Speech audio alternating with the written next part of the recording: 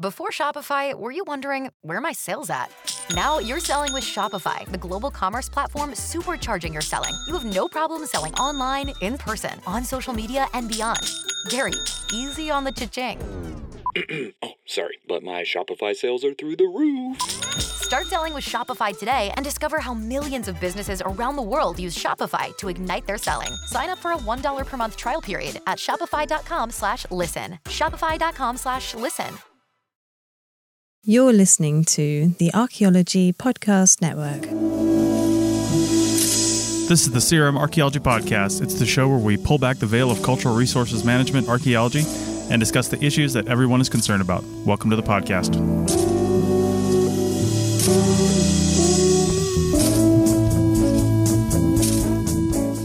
Hello and welcome to the CRM Archaeology Podcast, episode 263 for May 3rd, 2023. I'm your host, Chris Webster. On today's show, we talk about common myths and misconceptions in CRM archaeology. So don't go get your whip and fedora because you are not Indiana Jones, and because the CRM Archaeology Podcast starts right now.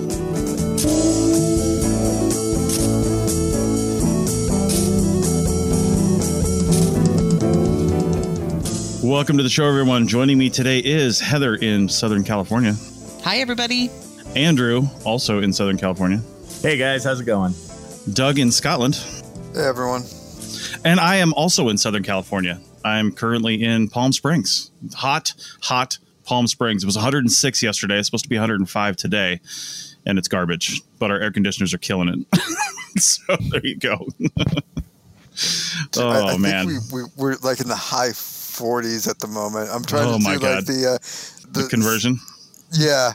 I think like today's high was like 7 Celsius. 45 degrees. Yeah. Oh, nice. Nice. Today's high was 45. I'll tell you what, we're here for 2 weeks. This is our second week we're starting in Palm Springs, and then we're going to another park on Oceanside, California, which is between Los Angeles and San Diego. The highs, the week we're supposed to be there, are literally in the mid-60s. It's so different just going out to the coast versus like right here in Palm Springs. It's amazing. Yeah, So, Heather and I are in coastal California. Yep. Okay. Yeah. And it's Nice. Yeah, it's cool right now. I'd say it's like 60s. Yeah, you There you can go. say it, Heather. It's super nice. It's super nice right now. Yeah, man. All Like right. 60s is what we call like a warm Scottish summer. So, Right. you know, Right. that's Well, good temperature. You know what's not super nice? All the myths about CRM archaeology that people seem to believe. Oh, Doug. boy. Way Doug, to bring lead it back, us. Chris. Way to bring it in, I Chris. don't know how smooth that was, but It's Doug's man, topic this week, so elaborate on that, Doug. Yeah. So the topic is like, I don't know, we could call it myths, misunderstandings, but it's not like 100%. But there's certain myths out there about like professional archaeology that just are completely not true or only partially true. Like there'll be some truth to them, but it's those things that like just sort of won't die. Those ideas about what we do and how we do things that are just not connected to reality or only partially connected to reality. So that's the theme of this episode. And I guess it's your guys' like biggest pet peeves on those areas of sort of myths that exist that shouldn't exist in archaeology. I'm just going to throw it out there and go down our list of who we have first. Actually, Chris, on my screen, you're first. So I was going to throw it out. What's one of your like the myths that you see in professional archaeology? Well, I mean, I've got quite a few based on like leadership and things like that, but I'll start with one a little lower down the totem pole for when you're first getting into the field. But archaeology is all about Indiana Jones and excavating, right? It's exciting. It's digging in trenches and units and finding stuff all the time. It can be that, but it's just simply not for a lot of places, right? There is a lot of times in CRM archaeology where you don't find anything. I've been on lots of projects where it was just miserable. It was hot. It was humid. I'm specifically thinking about you, Georgia. But it was hot, humid. You're just like you're macheting through briars and finding literally nothing. Like you're macheting for 30 minutes to get to your next shovel test. You do that shovel test. It's garbage. There's nothing there. And then you move on, right? And it is just absolutely annoying. Now, I'm not a very good example of this because my first I think 2 years in CRM just by luck of the draw. I wasn't even searching for this. I was just applying for everything I could. My first 2 years was like all excavations.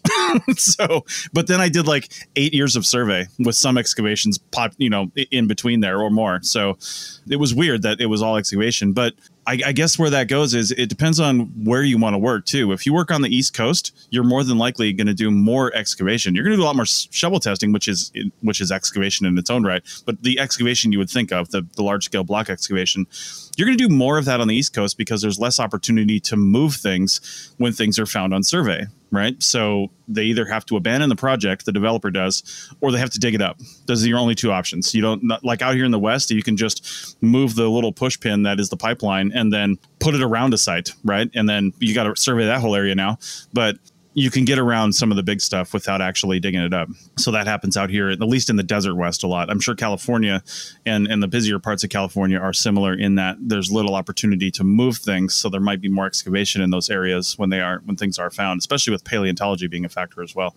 But anyway, that was one of the myths I thought of is you come out of school and you're reading about all these excavations. You don't read about miles and miles of boring survey or exciting survey. It can be really fun. That's the other thing is, I always said that your worst day in the high desert in Nevada where you don't find anything is just an awesome hike where nobody's been for 100 plus years, right?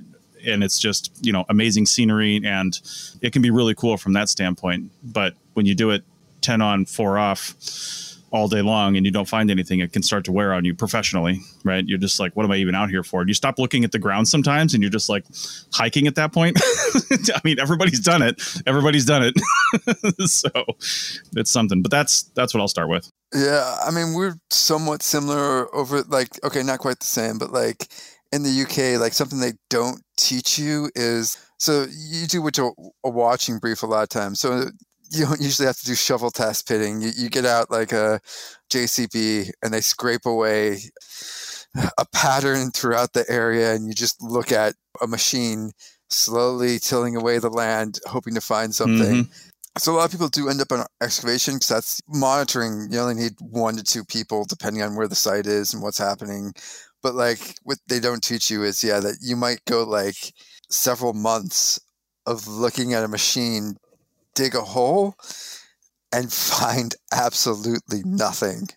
And it actually can break a lot of people. Like I know I've known more, obviously not like a good sample and not statistically sound, but I'm pretty sure I know more people who've left archaeology because of the boredom of that than like anything else. Like it just breaks you after like 8 weeks of being out in the rain and the cold and watching a machine dig a hole.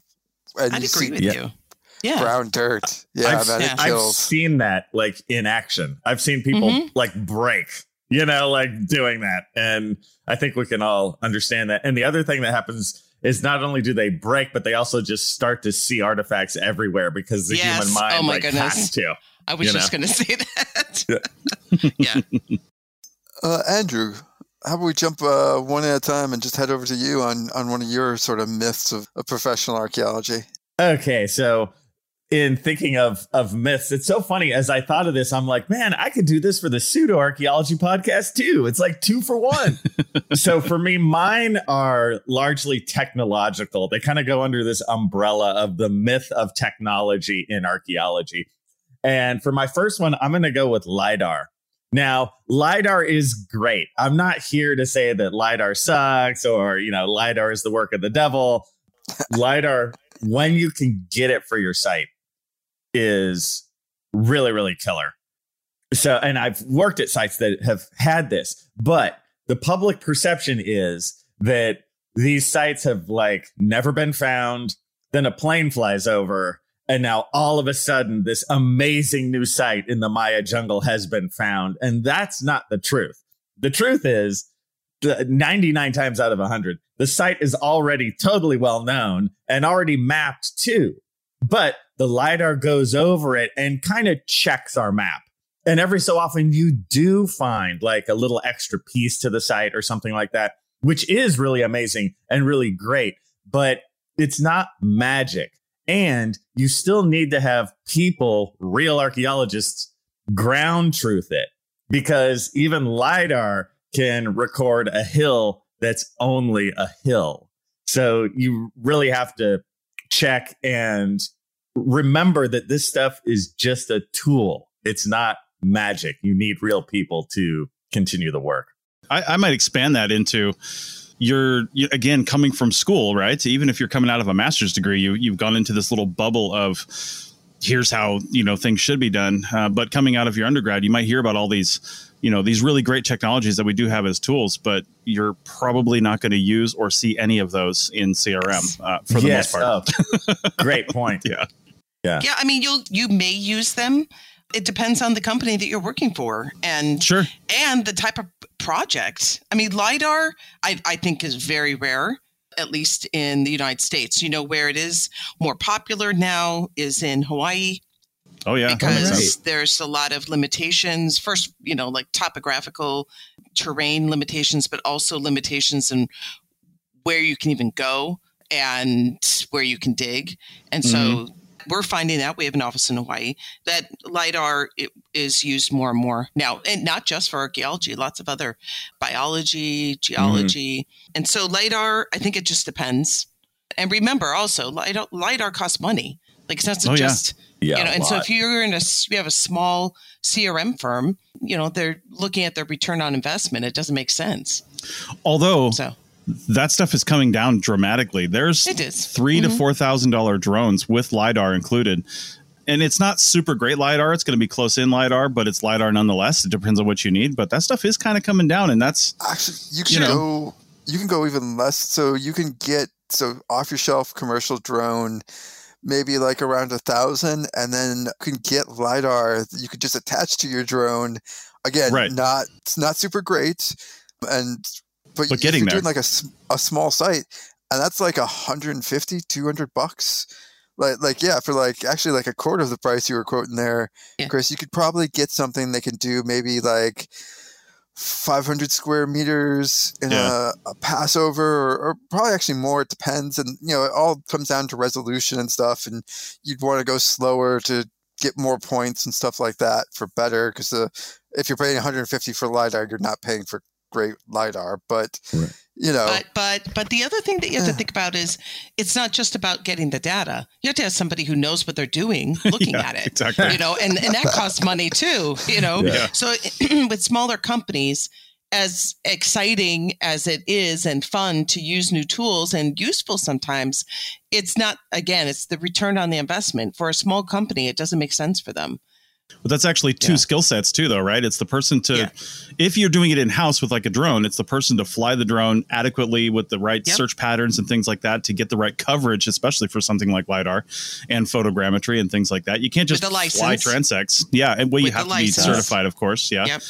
And then somebody, which could be somebody completely different, to actually do the analysis. But building off our last episode, I'm going to tell Doug that pretty soon, I'm going to say maybe next year, Doug, I'm just going to go whole in with it. I'm going to say you're going to tell ChatGPT to go LiDAR your site, and it's just going to launch drones from an Amazon facility. And it's going to... Chris, well played, man. Well played. That was great. Well played. Listen, if we just put LiDAR on all the Amazon delivery drones that are going to be coming out, then we could just get the whole area LiDAR for free. That's an idea. Even though that's a joke, that was one thing I also wanted to bring up is even though LiDAR is super expensive, as time goes by, there's just going to be more LiDAR maps. So small companies might just use a LiDAR map that was produced 8 years ago. For sure. So there will be more of it no matter what. Yeah, there is some LiDAR most of the UK now. At least most of Scotland. I mean, the resolution, it depends again, like what do you need it for?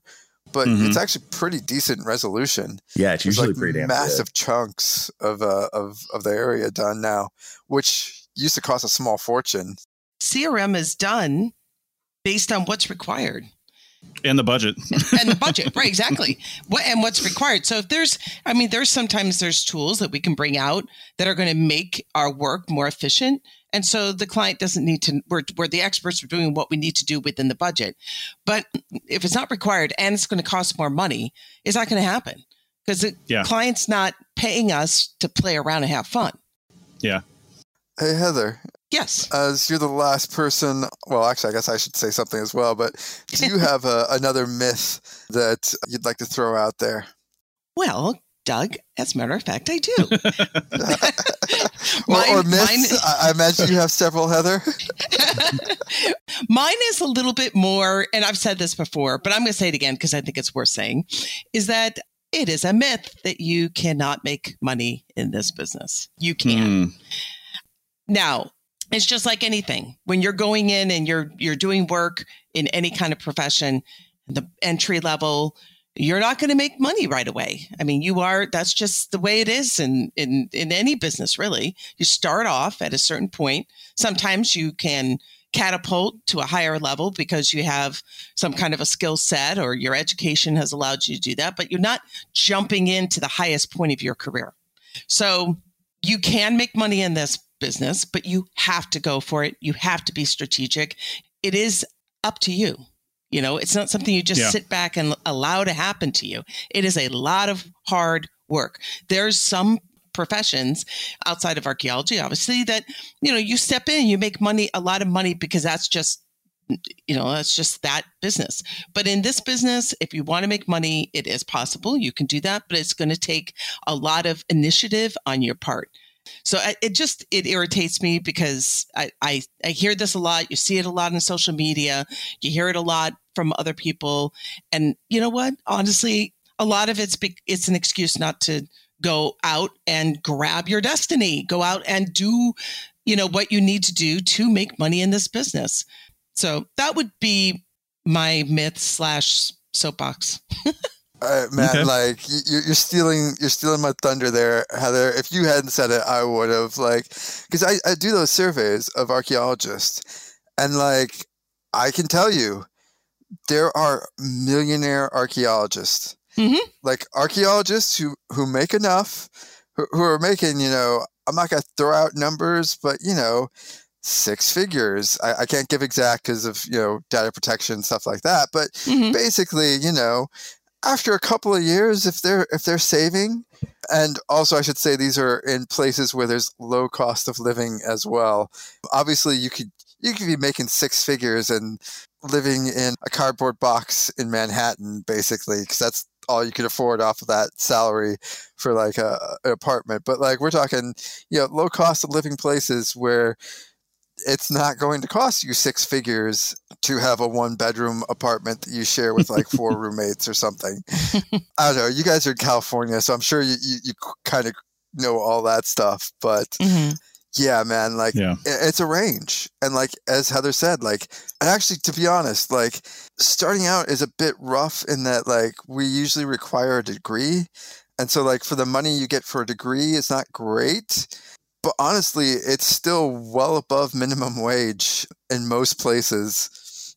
I mean, like, you could maybe compare like minimum wage in California versus you might be making less of that in like, I don't know, Alabama or something, but you'll still be making more than that the minimum wage is in Alabama. It's not great money, but it is still heads and shoulders above. And I get so sick of people on like social media who be like, oh, you know, I could leave archaeology and go bag groceries and make more money. And 1, you can't. And 2, usually the people that say that couldn't actually handle a job like that. Yeah. But man, it's it's also as far as, again, return on investment, it's also, you know, there's it's not a job that requires you to get a degree from a expensive university. So yeah.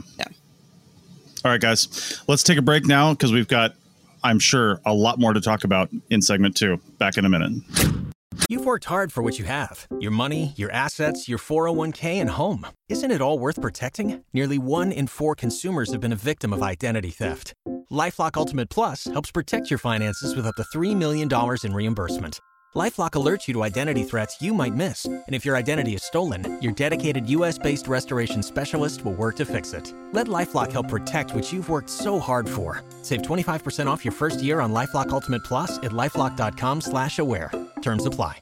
Shopify helps you sell at every stage of your business. Like that, let's put it online and see what happens stage. And the site is live. That we opened a store and need a fast checkout stage. Thanks. You're all set. That count it up and ship it around the globe stage. This one's going to Thailand. And that, wait, did we just hit 1 million orders stage? Whatever your stage, businesses that grow with Shopify. Sign up for your $1 a month trial at shopify.com/listen. Welcome back to the CRM Arc Podcast, episode 263. And Doug, I think it's your turn to go. So I'll call you in for this one. It's your show.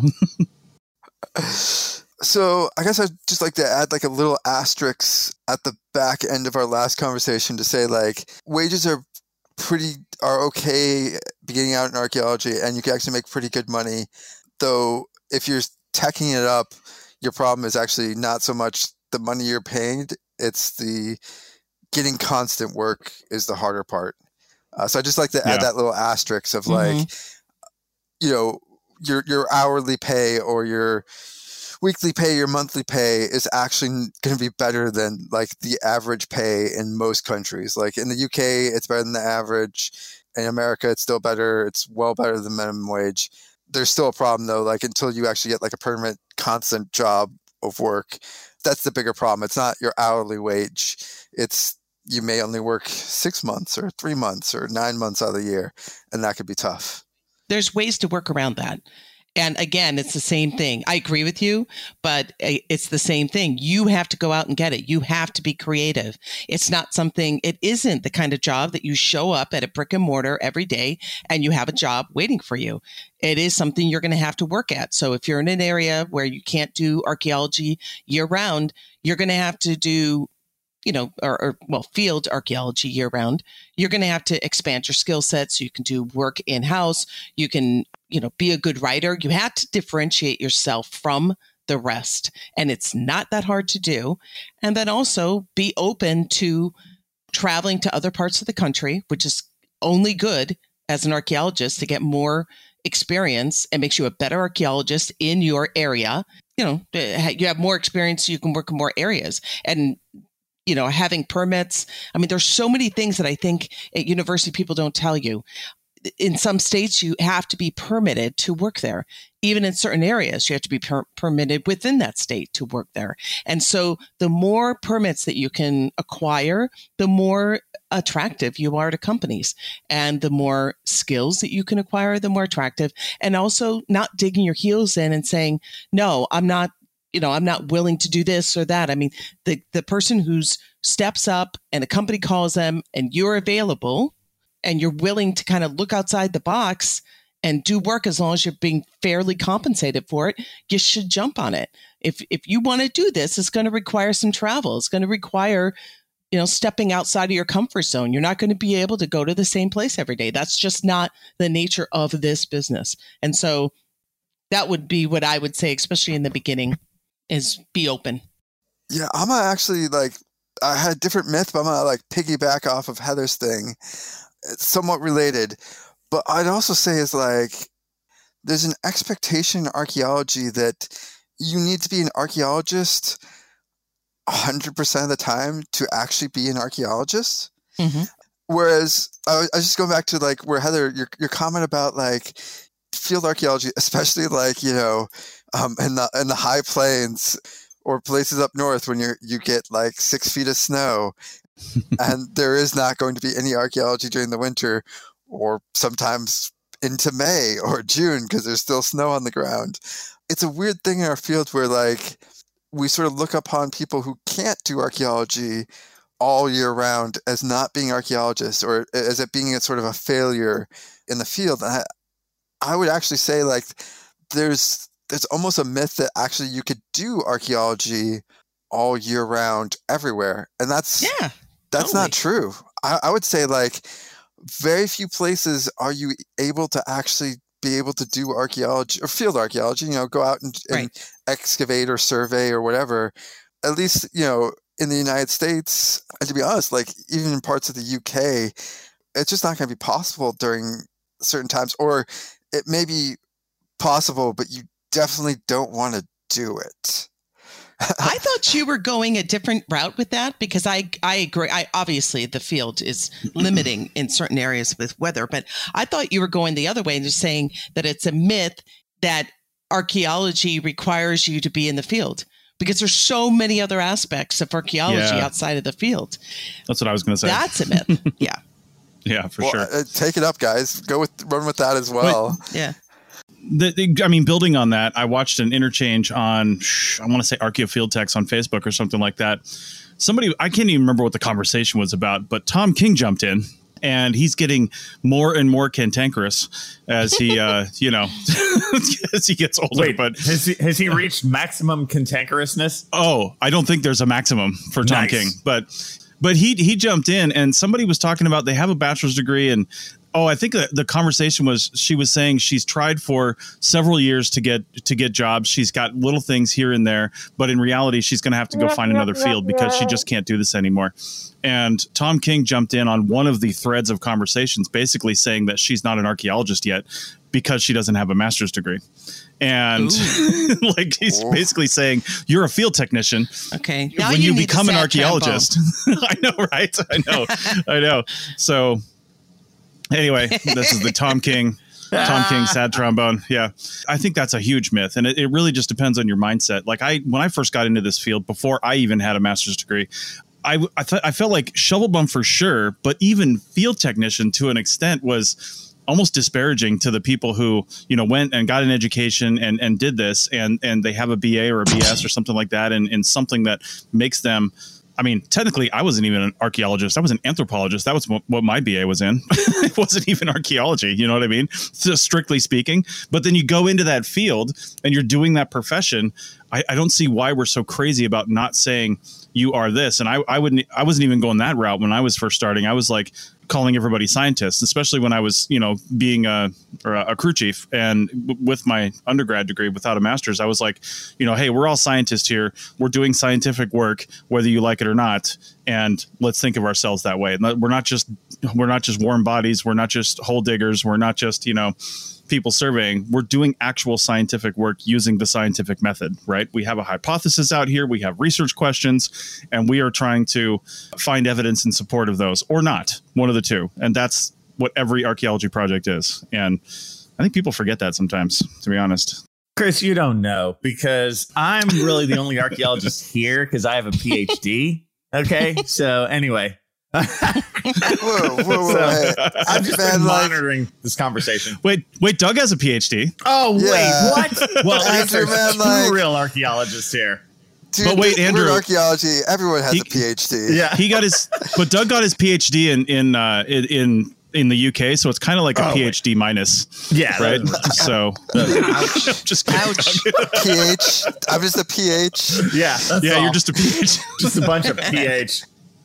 There's another myth, right? Like you can't get a PhD in the UK and then use that over here or a master's for that matter. Yeah, and use that over here in this country. Yeah, they're like, oh, you'll be blacklisted because you didn't get it here and study. I mean, that's study Native Americans. Yeah, I blacklisted them now.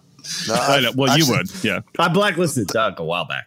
That's actually a really good myth there as well, where people are like, they call it the drive-by master's degrees, and it's looked down on. It's just more efficient. but honestly, like, out of my year, there's quite a few Americans went over there. The people who are still in archaeology, one made it all the way to a PI, and then the other person they're working in archaeology as well, and UK masters or even a UK PhD had like no effect, like no negative effect that I could see on their careers. We have multiple people in our company that have degrees from Europe. Yeah. And it makes no difference. At the most, like sometimes for like you might need to pay like an extra couple $100 to get a certificate that like certifies it so that it can count for maybe some government level something of regional or national level accreditation of a university. It's something very silly, but that is only, I think usually I've only heard about that needing that for federal. Most of the time, people just I would be shocked. Have a degree. I would be shocked if they required a U.S. degree. I mean, you can get a medical license in this country with a degree from Mexico. You know what I mean? Not to disparage that. I'm just saying there's a lot of people that do that. There's a lot of Mexicans that come up here with, degrees in various things in the medical profession. My brother-in-law is one of those. He's a dentist, and you can do that. Why would archaeology be any different? I mean, I'm not saying it isn't. I've just never heard of it, right? So well, I think that there could be an argument, although I don't think it's true. But why? Let's say if they were to do that for the same reason why you have to permit in certain areas, because archaeology looks different. Archaeology is different in different parts of the world. And sure, so. But you can study Belizean archaeology in the United States. You can, exactly. And that was my point. That's my point. Right. So why look at somewhere from, Europe as any different than somebody who's studying at UCLA, but they're doing Egyptology. I mean, it's just, Egypt. Somebody I used to work with a long time ago, actually I haven't seen him in a long time, but he got his master's and I want to say PhD as well in England, I think it was, but he was studying these, I can't remember what they were called. It was these particular types of stones that are found in usually cave type environments or rock shelter type environments in California, because he's worked in California a lot. He just happened to be doing that research from a school in England, right? Mm-hmm. But he was definitely studying something very pertinent to U.S. archaeology, if not CRM archaeology, and he was just doing it somewhere else. So, yep. And this happens also, like, you get this in the UK as well, where, like, a lot of the universities, again, like, kids will go do their field schools in Cyprus or Sicily or, France or someplace like that. And, like, if you're starting out, they might take the person who did, like, the field school that's local. And I think that this is pretty true for, like, anywhere in the U.S. But, like, as soon as you have a little bit of experience, it doesn't matter anymore.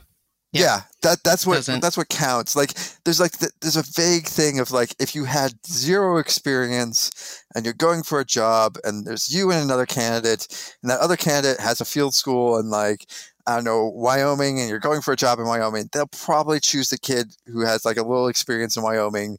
Maybe. Or they could also, like, you never know. They could, like, know the field director of that and be like, oh, they know nothing. We're never going to hire anyone who's ever gone to that field school. So, like, there's all these little random things that are going to be probably have a bigger impact. But as soon as you have that experience in that area, what you did in your degree means less and less. I don't know. Like, I'd say after you get your degree, the moment you've, like, stuck a trowel in the ground or a shovel or something like that, your paper is almost worthless. It's not, because you need, like, permitting and stuff like that. I mean, is that sort of a myth there? Is that, like, actually a degree makes much of a difference beyond, like, you need them for certain permits and stuff like that? We had, somebody from our staff on the show once, Linda Cree, who is, and it's actually one of your points, so I won't steal your thunder, Chris, but later. But she is a prime example of how, you can not fit the stereotypical role of a leader in archaeology, or somebody who becomes successful in archaeology without all the bells and whistles that people say and that you have to have. And I don't think that people, necessarily have to have everything. When you start working in this business, that is what's going to give you the credibility. And so, yes, you need to have degrees. It is a little frustrating because there are times where she could write a full report, and without my assistance whatsoever, we always senior review everything, but and she's capable of senior review as well. But that report can't go out with my name on it, without my name on it, because she doesn't have, but those are limited as far as doing the work and being able, there's so many aspects of this business that requires a skill set that have nothing to do with archaeology, that if that person has those skill sets, which unfortunately a lot of archaeologists don't, part of it, common sense, business acumen, all these leadership qualities, if you have those things, you just have to be able to show them. You have to show what you got. Yeah, and I want to bring up a lot of stuff around that in segment 3 for sure, but maybe we should go to Andrew for the last one. Nice light myth there on technology. Yeah, on my technology rant.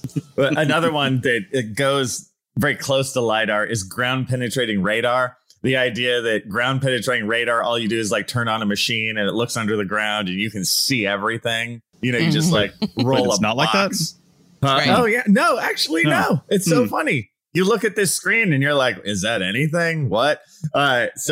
And I think like movies like Jurassic Park, they actually have that in the beginning where they have this ground penetrating radar and you can see the like Tyrannosaurus perfectly under the ground. And the general public, especially, nobody's going to realize that it's just these like funky little like blobs on a screen. Yeah. They're hills, basically. They're parabolas, inverted parabolas. So in my experience, it's a lot of hype. And I'm not saying it's worthless, but it doesn't return nearly like you think. In certain circumstances, it's very helpful when it comes to burials. We're talking about like full burials. That is definitely helpful. If you're looking at trying to find something where I think is it truths things. When you think something is there, it helps you identify maybe where it is. Like if you think there's a privy somewhere, you know it's somewhere, but you're not quite sure where it is. Or you know there's a foundation somewhere, but you're not quite sure where it is. Or burial. Yeah. That's where it's helpful. But it's not the end all be all. And you're right. And you have to have the skill set to be able to analyze what it is that you're looking at. Yeah. And notice you listed really big things. You know what I mean? Like, okay, we're looking for this big in terms of any kind of fine grain, approach. It just, in my experience, which is limited, it was, it's a lot of work for not that much return. I found that with most geophysics, like magnetometry, resistivity. Yeah. Like, I kind of feel like you get the map and you look at it and you're like, oh, there could be some stuff there. And sometimes I kind of feel like we run into a trap of where we try to make like it's almost like a was it Rorschach? What are those ink blob? Rorschach. Yeah. I almost feel like, at least for me, why we do geophysics for anything, and it doesn't matter what type it is. I feel like it's that where you're looking at it and you're like, it's a blob, and you're like, yeah, that's a ditch there, or and then like, but well, it really takes a skilled analyst, right? It takes a skilled analyst, somebody who's seen these things before, to say, I know what the signature of this thing is. My friend Dan Bigman, who runs Bigman Geophysics, that's what they do. In fact, they've gotten almost away from archaeology because so many other industries need their GPR skills for like finding pipes under highways and stuff and utilities locating and things like that. And his people they've seen 1,000 of them. They're just like, oh, that crazy little parabola, that's a pipe that's 6 inches wide, right? Like they just know that because they've seen so many of them. But you need to know the baseline too. You need to know what you're working with, and for sure, there's a lot more to it than just sticking the machine on. I've seen beautiful pictures where like magnetometry, where like you see the outline of every building and every ditch, and it looks amazing, and you're like, but I just personally have never experienced it. Like every time, doesn't matter what it is, it just blobs. And even after we excavate it, where we think something is, it's not there. But also, like, I'm in a part of the world where it doesn't work as well because high volcanic rock. So it can really mess up. Yeah, it's not a great place to try to do geophysics, unfortunately. All right, well, we're going to end this segment, but I'll just say, if you don't know anything about geophysics and you're listening to this, just take away one thing. It's for finding features. Not anything else. You're not going to find individual artifacts with shallow geophysics. You're going to find features. That's basically it. All right. So let's end this and go on to segment 3. Back in a minute. Waiting on a tax return? Hopefully it ends up in your hands. Fraudulent tax returns due to identity theft increased by 30% in 2023. If you're in a bind this tax season, LifeLock can help. Our U.S.-based restoration specialists are experts dedicated to helping solve your identity theft issues. And all LifeLock plans are backed by the $1 Million Protection Package. So we'll reimburse you up to the limits of your plan if you lose money due to identity theft. Help protect your information this tax season with LifeLock. Save up to 25% your first year at LifeLock.com/aware. So, you've got an idea for a business. The store of your dreams. There's just one thing to figure out. Everything. That's why Shopify's all-in-one commerce platform makes it easy to sell online, in person, and everywhere else. Sell on social media, source products with an app to get that first sale feeling. It's the only solution that gives you everything you need to sell everywhere you want. So when you're ready to bring your idea to life, power it up with Shopify. Sign up for a $1 per month trial period at shopify.com/listen. Welcome back to the final segment of episode 263 of the CRM Archaeology podcast. And I got a couple of myths here that are related to advanced degrees, typically a master's degree, because I would say most people don't go on to PhD, primarily because you don't need it. That doesn't mean you can't get a PhD and be in CRM. There's quite a few people with PhDs in CRM, but a lot of people will stop at the master's level. So I'll just talk about that real quick. First off, a big one is you can't get married and or have a family in CRM without having a master's degree. And really what I mean by that is you can't have a family or get married or whatever, have a partner without having some sort of permanent job where you're, 9 to 5, Monday through Friday, because typically, maybe this is another myth, that's what a master's degree gets you, right? Oh, I had a master's degree, I never have to do field work again, right? I'm going to sit at a desk and have a normal job. I mean, that's kind of true sometimes, and it's probably more true than it is not. You're going to spend more time at a desk probably, but you're more than likely also going to go in the field. But you can have a family. Heather is a good example of that. Doug's a good example of that. I'm a good example of that. I don't have kids, but I met my wife in CRM and we made it work. I wish Bill was on this show. Bill has lots of kids and a wife and has been successful in his CRM career and is now a professor at Berkeley. So Andrew too. And Andrew too. Yeah. I think if you want to make it work, you can make it work. It just requires some flexibility and some logistics for sure. You have to have good management of your time, your quote work-life balance and things like that. And you might have to hunt around for the right position as well. But I think it can be done for sure.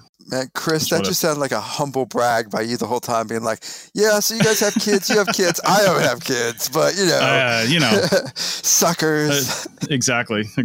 So I kind of feel that way sometimes, to be honest with you. It's so freeing. I'm not disparaging children, but, I live in an RV and we travel around the country. And again, you can do that with kids too. There's plenty of people that we know that live full time in some sort of rig.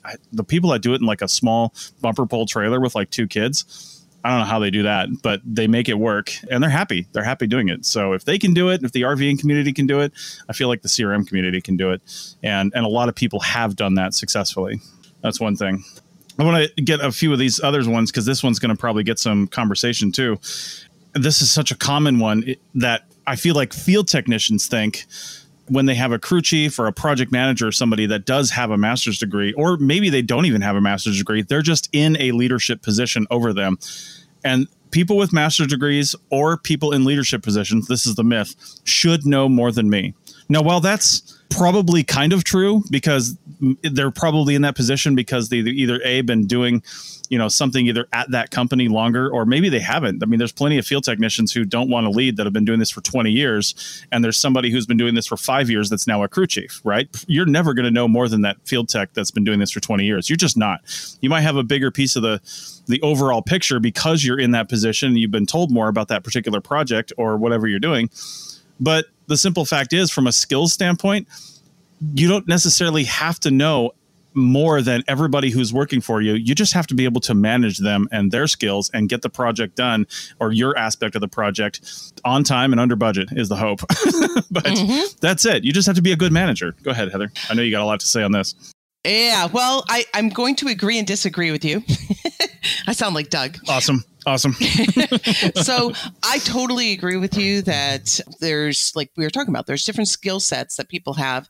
And just because somebody has 30 years experience doesn't mean that they're a good manager of people. And so there's different roles have different requirements for, abilities. And so, yes, there's some things you're not going to know. But here's another myth that goes kind of along with this. You could have somebody who's been working in the field for 30 years and who probably has a better idea of maybe what they're going to find across the other, that next hill or whatever. But they don't know anything about a research design. They don't know how to make a research design. They don't know how to put together a work plan. They may not know how to do certain types of analyses. You can have people that are coming straight out of college that have learned certain things that are very valuable. And so this concept that, I've been in the field for 30 years and this younger person with a graduate degree, or not even a younger person, but somebody I haven't seen before with a graduate degree, they don't know anything because they don't know how to hold a compass and walk a straight transect. They don't know anything. And I know more than they do. That's not true. Everybody has their role. We need to respect each other. This concept where we're always like comparing and I'm a better archaeologist, our field is so cannibalistic.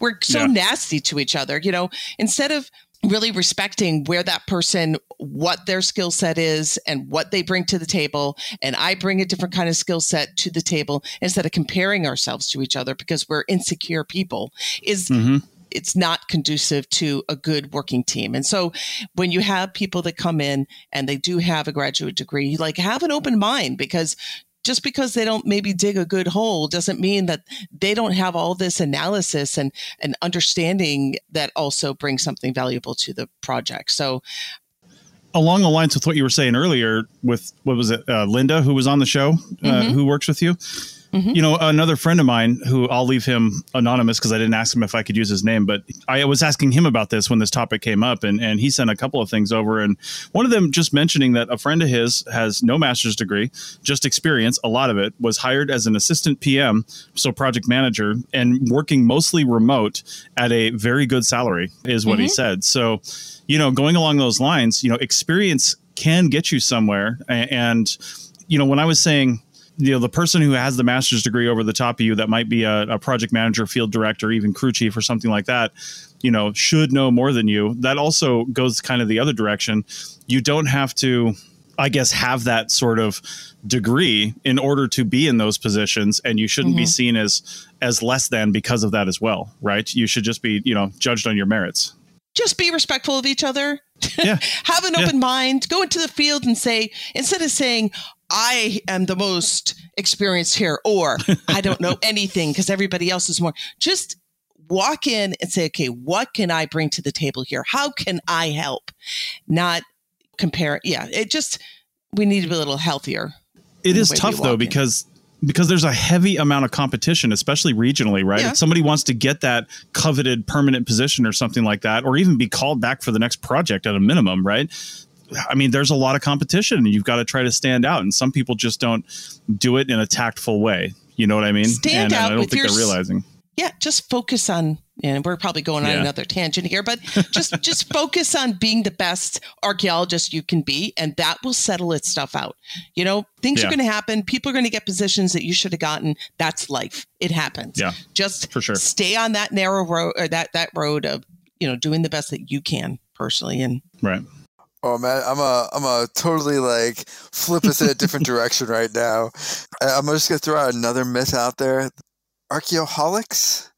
That archaeologists are heavy drinkers, and this is not to say that there are not some heavy drinkers that are archaeologists, or archaeologists that are heavy drinkers. However you want to phrase that, but this idea that archaeologists drink more than the average person, or that you need to be able to drink heavily to be an archaeologist. Complete and utter myth. We did a survey now it's 3 years ago, but archaeologists exactly average with reporting as anyone else. A little caveat here, reporting is, everyone always underreports. I mean, the famous garbage project in Arizona shows that what people drink and what they actually drink don't quite line up. But for the most part, archaeologists report the same amount of drinking as pretty much the entire rest of the population. And there's this idea that archaeology has a heavy drinking culture. But every example I've ever heard is if you were to pull yourself out, look on the outside as a scientist, and be looking at the data and the stuff, you'd be yeah, that's a biased example. That's a biased example. That's a biased example. Heavily biased. That's not actually anything accurate, because people will be oh, so and so, at this conference we drank this bar. They had to close down all the taps. We drank them out, and you're so let me tell you. You went there for a conference, 400 archaeologists on a Tuesday in February, when they weren't expecting 400 people to show up on a Tuesday in February, and you happened to clear out a bar. I'm yeah, guys, that was 100% expected to happen. That's just physics of numbers and stuff. That's not proof that archaeologists are heavy drinkers. It's just how those things go. So I'm gonna throw that out there, that everything I've seen, and actually the hard data says that archaeologists don't drink any more than anyone else, which I'm pretty sure cuts people pretty deep. That's a hardcore identity thing with archaeologists is like, we must be heavy drinkers. You must be able to drink. And actually not true at all. I think where that might come from is the situational times when that might actually be, it's not true. It's situational. Like your average person may drink more at a wedding reception, for example, you know, everybody, you know, but that's a situational thing. But archaeologists just have a lot more of those situations where you might be doing that in certain circumstances, like a conference. You're at a conference, you haven't seen a bunch of people that you see maybe once a year or just at conferences, and maybe you're going to live it up, you know, one night at a bar, and that's going to be it, right? But that's going to be what a lot of people have as an impression of you, because that's literally the only time of the year they see you. And every time they see you, you're drinking heavily at a conference. But maybe that's only 4 times a year that you drink heavily, right? And then the other one is that I've definitely seen anecdotally is on long field projects, where not even long ones, but especially in the beginning when people just get to know each other, there's often the tailgate, have a few beers at the end of the workday in the hotel parking lot. And there's usually a few people, and I would say it's often a lot of the younger ones, or the ones that are newer in the field, younger in that respect, that just have a hard time treating this as a real job and not seeing the fact that every project is a field school. You know what I mean? When you're first starting out, every project seems like a field school. You meet new people, you're in a different area, you're in a different location, and you don't treat it like a day-to-day thing. And you might just have a drink every day, not even to excess, but you might drink every single day with everybody else back at the tailgate of the truck in the parking lot, right? That could be perceived as heavy drinking, but I think it's situational, and people get out of that. So I don't know, Andrew. Yeah, I'm glad that the data says that. And I am super sick of the sort of drinking culture of like, dude, we drink so much. We are so badass because we drink. And that always sort of turned me off. Myself personally, I drink a little bit, but I'm very, very conservative drinker. But also in my experience, I don't know. I've seen a lot of drinking over like a very long time. So again, I'm glad the data says that, but man, my personal experience says something else. Yeah. But you're probably like, if you got a different job and you probably went out there, I think Chris hit it on exactly with situational. Yeah. Is like, it is that. And you will see like, there are some heavy drinkers, but there's like heavy drinkers everywhere. Right. I think what gets left out is like, so people will be like, and Chris is perfect with the conference where they're like, oh, you know, you only see someone, you know, once or twice a year, and it's always at like a reception at a conference and stuff, and it's always drinking, and so you always associate that with that. But like having run a lot conferences or been involved in the running of a lot of conferences, people remember that because they go to the reception and there's usually booze, but actually a significant amount of people don't actually go to those receptions and don't drink. Like, but you never see that. That's how you're not socializing. Yeah. I mean, like with the conference I ran, like 40% of the people did not go to the drinks. And I've seen it other places as well where I have access to the numbers, and it'll be like, yeah, 200 people are at this conference, and actually maybe like 100 or 120 actually show up to the reception to drink. Right. And so like when you're there, of course, everyone's drinking, but like a lot of people, you know, just don't drink or don't want to drink that time, or, you know, there's a lot of stuff that just people don't see because of the situation. Yeah, I think Chris's word of situational, you know, I think that is true, because it's like if you've been living in a hammock for 2 weeks in the middle of the jungle, when you come into town, yeah, you're going to have a drink, you know, and I guess I've seen a lot of that. And everybody in that town thinks every time this person comes into town, they drink to excess, right? But it's like once every 2 weeks. That is exactly right. Yeah. All right. Well, we only have a couple of minutes left. I don't know if we have enough for this, because I've got at least 1 or 2 more. Maybe we can just go around without too much discussion and just say some of these myths and have our audience think about it maybe in post, and perhaps these can be fodder for other things. So I'll kick it off real quick and then I'll throw it around the room. A master's degree will make you a leader. That's a common myth, right? Leadership skills make you a leader. Leadership training makes you a leader. Not necessarily having a master's degree just makes you a leader, or being a crew chief for that matter. It just doesn't do it. Heather, do you have one? Yep. That boilerplate, specifically background contexts, do not need to be updated. They should be regularly updated. Yeah, it's called boilerplate, but you have to look at it. Yes. And it should be up. I see this a lot in peer reviews where people do not update their background contexts. either to new theories, new discoveries, and then also customizing the back end of it. So the further along in a background context you get, the more customized it should be. So as you get down to the end of the background context, it should be more specific to your project area.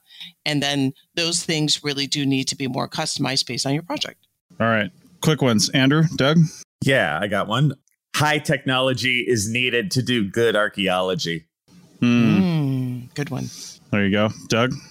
That the public is only interested in buried treasure. I know we get a lot of questions like, have you found any gold ever or anything like that? But I think that's more of just a not quite understanding what we do. So you ask a question like that, like, have you found a dinosaur? Have you found gold? Stuff like that. But honestly, I think we don't give the public enough credit on that they'd be interested in things that are not related to gold / dinosaurs / lost super civilizations of whatever.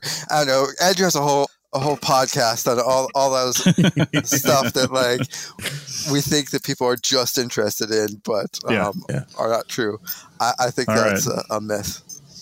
All right. Well, I'll end with one last one, a fun one, and that's every archaeologist got into this because of Indiana Jones.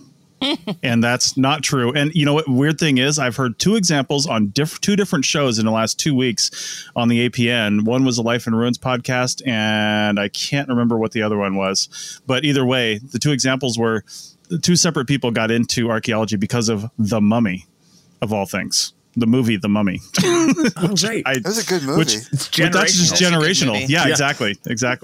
Although Indiana Jones 5 is coming out in July, and Steven Spielberg says it's great. It's the first one he hasn't directed. So we'll see. We'll see, because he did direct 4. But we'll go from there. Oh, God. All right. This has been a great episode. If you're listening to this, what myths do you have that we didn't cover? Leave those in, comments on the website. Don't leave them in a review, but leave us a review. That would be great wherever you're listening to this, Spotify, Apple Podcasts. But, wherever you see this, go ahead and tell us the myths that we didn't cover that you've commonly heard. With that, we'll see you guys next week. That's it for another episode of the CRM Archaeology Podcast. Links to some of the items mentioned on the show are in the show notes for this podcast, which can be found at www.archpodnet.com/CRMArchPodcast. Please comment and share anywhere you see the show. If you'd like us to answer a question on a future episode, email us. Use the contact form on the website, or just email chris@archaeologypodcastnetwork.com. Support the show and the network at archpodnet.com/members. Get some swag and extra content while you're there. Send us show suggestions and interview suggestions. We want this to be a resource for field technicians everywhere, and we want to know what you want to know about. Goodbye. Yep. All right. Yes, that right there, that sigh. That's what I live for. Oh, this will keep me going for months, Chris. For months. All right. Can you just get that sigh right there? Can you just put that on a loop for me? That's what I live for, man. That's what I live for with this. For everyone else, we'll see you in the field. Goodbye. I'm not even going to say the whole thing. Thanks for listening. See you guys next time.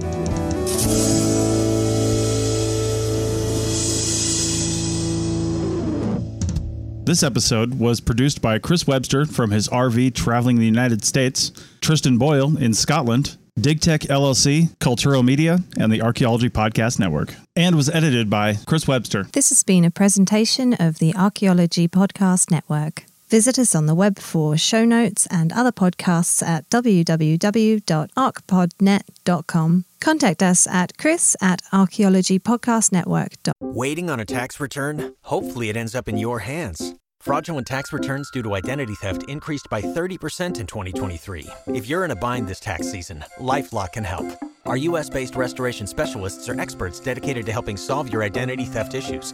And all LifeLock plans are backed by the $1 Million Protection Package. So we'll reimburse you up to the limits of your plan if you lose money due to identity theft. Help protect your information this tax season with LifeLock. Save up to 25% your first year at LifeLock.com/aware. You've worked hard for what you have. Your money, your assets, your 401k, and home. Isn't it all worth protecting? Nearly 1 in 4 consumers have been a victim of identity theft.